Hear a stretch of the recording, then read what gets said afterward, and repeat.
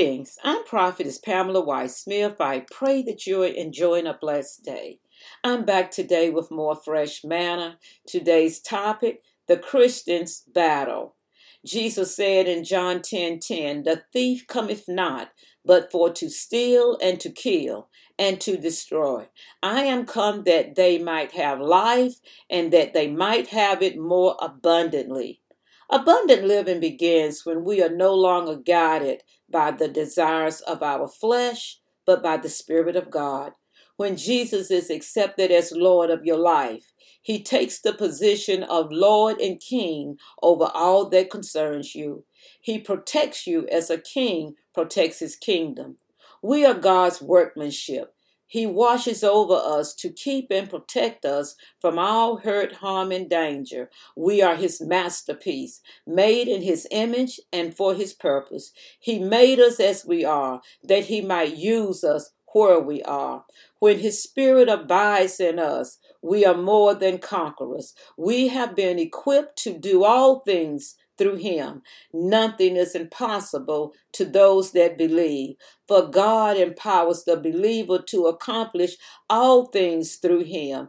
It's not by our might, nor by our power, but it's by God's Spirit that we succeed.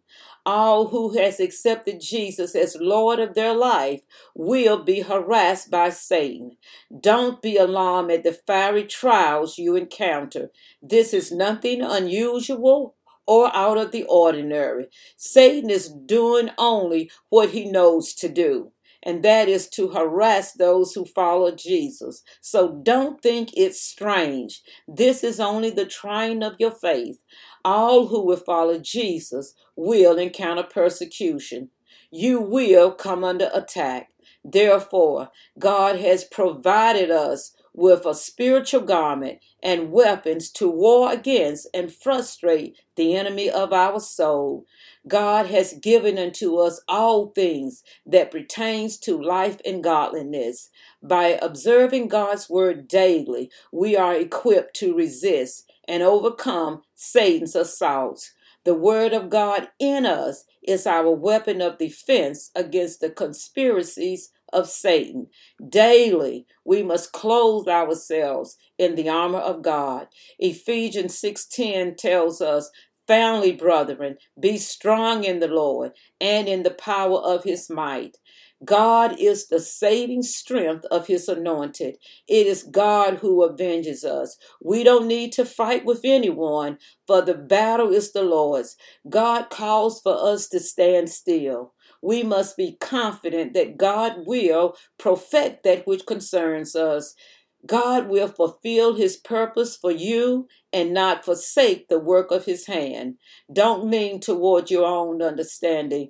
Don't trust in your own guidance. Put your trust in God. You must fully clothe yourself in God's will, no longer doing your own thing, but doing what pleases God.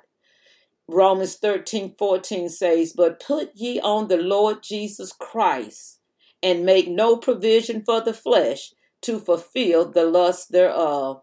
Our battle is not as much with one another as it is with ourselves. The majority of our battles originates from something we dislike, be it someone's rude behavior, a prolonged sickness, even the mistreatment by someone you trusted. Trials, distress, and persecution can stir up feelings within the flesh that you thought was long gone.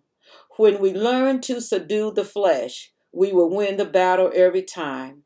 It is only by conquering our flesh that we are empowered to walk in victory. In other words, submit to God's will and not your desires. Romans 8:12 and 13 tells us, "Therefore, brethren, we are debtors, not to the flesh, to live after the flesh. For if ye live after the flesh, ye shall die. But if ye through the Spirit do mortify the deeds of the body, ye shall live." Christian maturity grows out of adversity. When you are submitted to God, then your ways will please the Lord. God loves you, and I love you too.